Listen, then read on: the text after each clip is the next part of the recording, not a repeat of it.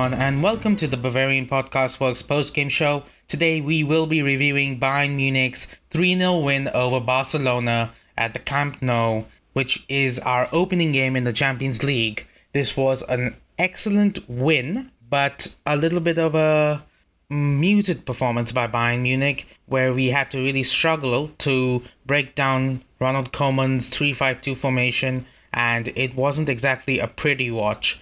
I'll just tell you right now, I'm not going to recap the game. You can watch that match highlights, and I wouldn't suggest watching the entire match because it was really difficult to watch. It's not one of the classic games, if you know what I mean. Anyway, so let's just jump straight into some of the observations that we want to talk about today, because I'll be honest, it's 2:30 a.m. and I really don't want to be doing this for very long. Let's start off with some of the good stuff, and I will start off with our defense. Bayern Munich defended brilliantly. Dayot Upamecano was the star of the show. He was everywhere. He was timing Barca forwards all night. He knew exactly where to be all the time, and he was just impeccable on the defensive front. He was, how do I say it? He was just imperious. He was the player that we were expecting to get when we paid 40 million to RB Leipzig. Barca, they had Memphis Depay and Luke de Jong up top, and also Pedri playing kind of wide central midfield role, often going out to support the attack when he had possession. And Upamecano was often tasked with dealing with those three players, and he did it with relative ease, really. It was kind of shocking to see how easily he dealt with them. Barcelona, they did not really manage a single shot on target, I think, which is a shocking stat considering how Bayern's defense has been so leaky for over a year now, and it's just a good sign that Nagelsmann has managed to pull out a performance like this in such a big game, in such a hostile away crowd atmosphere, at a time when Bayern Munich are suffering from so much fatigue.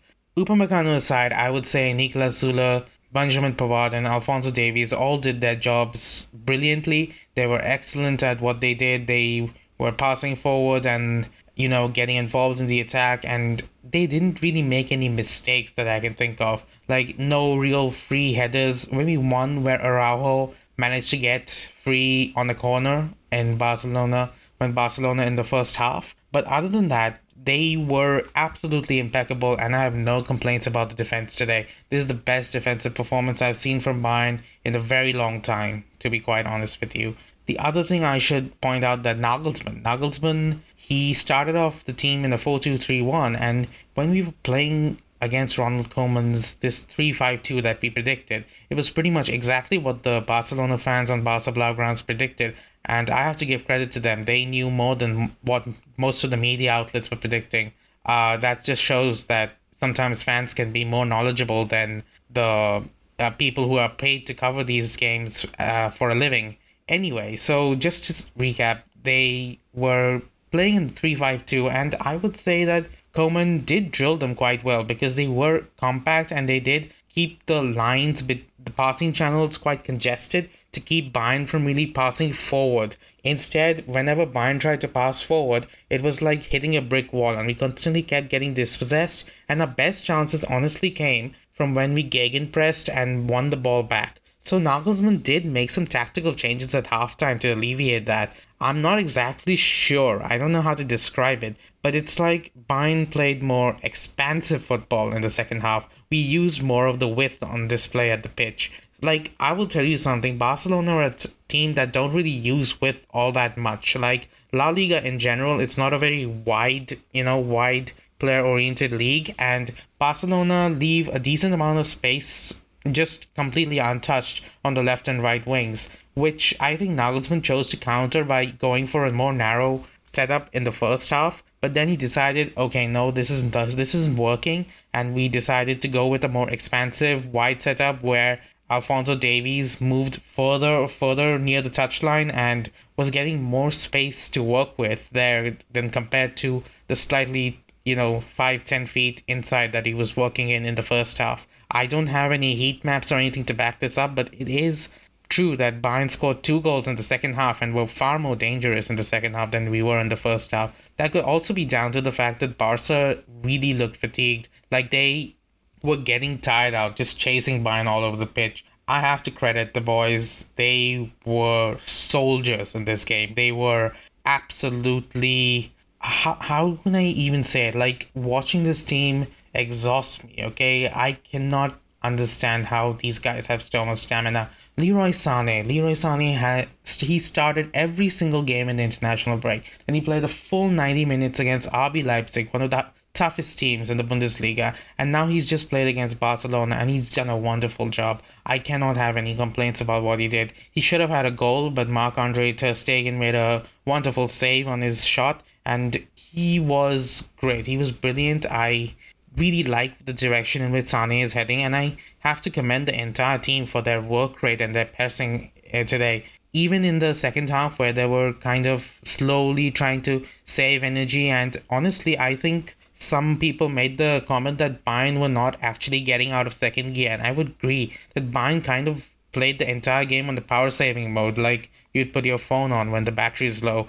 It's a good decision, I think, by Nagelsmann to do that, and you could see it reflected in the pressing somewhat. Like, there wasn't a high press outside of the first 15 minutes. The first 15 minutes, we pressed Barca high, but after that, we decided to kind of sit back more, allow Barca to come to us, and then when they were in our grips, like inside our half, then we could just surround them, swarm them, and then get the ball off them. And since they don't have Leo Messi anymore, a guy who can dribble past 5-6 players on his own, since they don't have him anymore, it was a completely viable tactic to do. And it basically limited Barcelona to almost nothing. A team like them, even though I think they might have had more possession than us, their passing statistics were really poor and they were unable to break us down in any meaningful way. That being said, there were some negatives, and I will address them as we go along. Like, I will start with Jamal Musiala, who, it's hard to say that he was a negative, more that I think this was Musiala's most challenging game so far.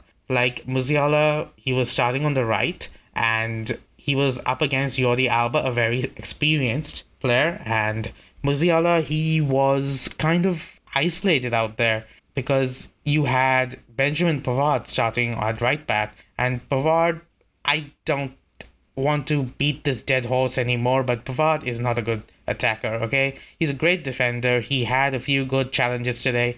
But to be honest, in games like these, you need a nice offensive right back to help your winger break down the opposition. And Musiala was getting no support. And because of that, whenever Musiala got the ball, he was either bunched up against the touchline where he had no space to work with and he had to pass it back, or he was forced to either dribble inside, infield, and try to, Messi his way through 2 or 3 defenders. And he often got through like 1 or 2 players, but then the third one would come in and cut him off. And that's one of the biggest problems that Musiala faced today, that he was quite unable to use his talents. These talents including his dribbling skill, his quick release, his quick one-touch passing, overlaps, 1-2s. He wasn't able to, show us what he really had on store because the setup didn't really allow him. And credit to Barca, they did seem to do their homework and decided to focus at least 3 defenders on Musiala at any given point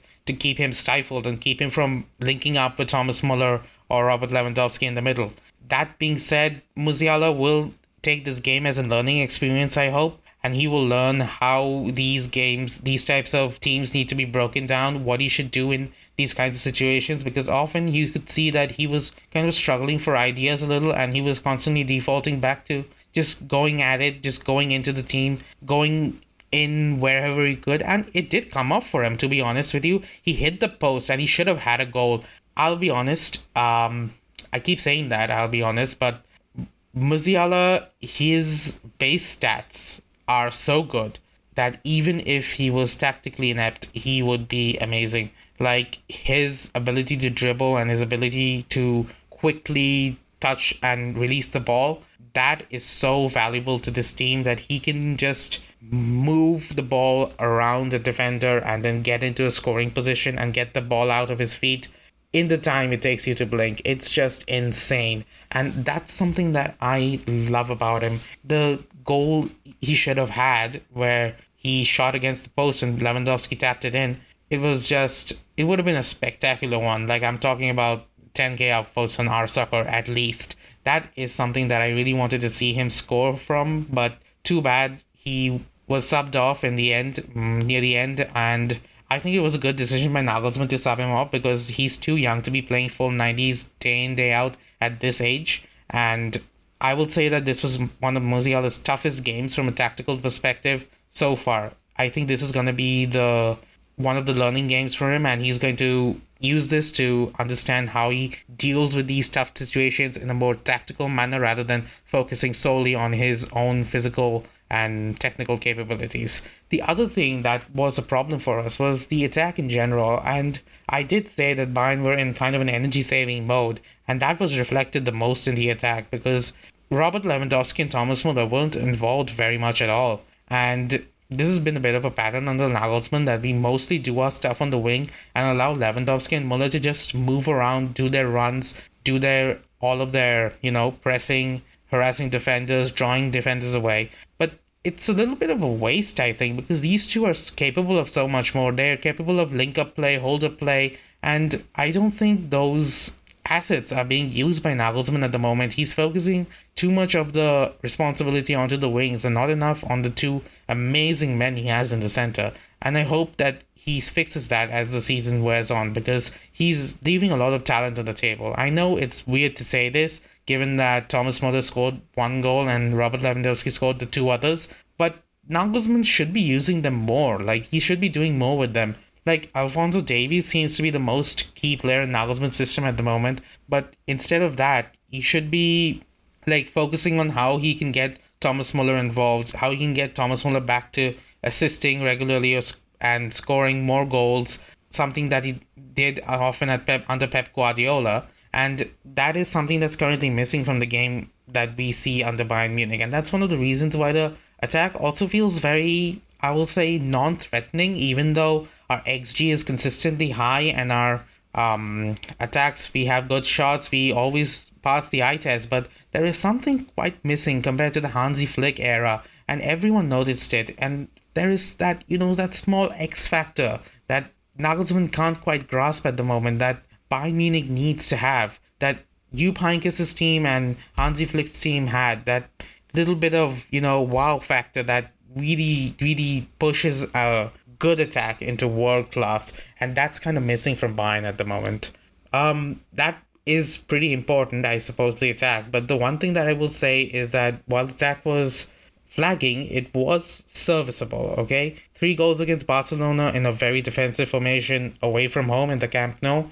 That's a very good, a very good output by our attack. The same cannot be said for our midfield. Now, I understand that our midfield was completely and utterly outnumbered by the Barca 3-5-2, and not only was it the 3-5-2, instead of playing Oscar Mingueza at right back like we expected, Koeman opted for Sergio Roberto, who is more of a midfielder as well. So it's kind of like a 3-5-2, but like 4 midfielders and 1 wing back instead of a normal 3 midfielders and 2 wing backs. So I'll say that Kimmich and Goretzka had a very tough time. Goretzka especially, he was missing passes, and Kimmich, you could see that the fatigue was getting to him. He made a very stupid foul in the first 5 minutes or so that got him a yellow card, and he had to pay in a more subdued fashion for the rest of the game. And part of that, I would say that it's down to Michael Oliver. He was just so erratic. You couldn't expect anything from him. I think Oliver should have sent off Gavi in the second half for a challenge on Upa, but I digress.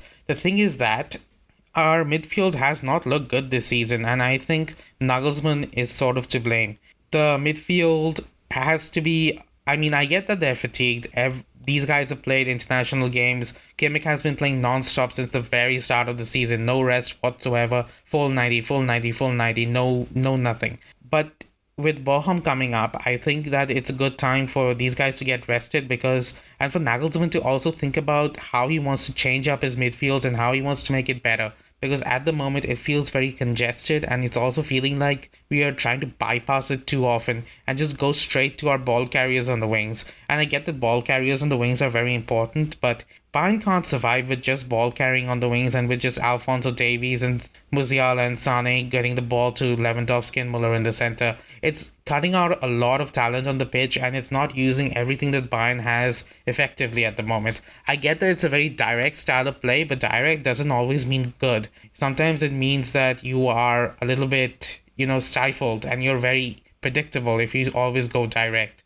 that is really all I had to say today. I want to keep this short because there is not much to say. Barcelona are in a crisis right now. They are not that good. And that too, they played us today after 2 weeks plus an extra long break due to the fact that their La Liga schedule, the La Liga fixture this weekend got cancelled. And even so, they looked almost dead out there by the end of the game. And that's kind of concerning for them, I think. I don't think that this was a good show by Koeman, even though he did put up a good defensive formation. And 3-0 isn't as bad as 8-2, but honestly, it was a very dire match to watch, and I can understand the frustration of the fans of the Camp Nou and the fans who comment on SB Nation's Barca Blaugrana. You guys, you are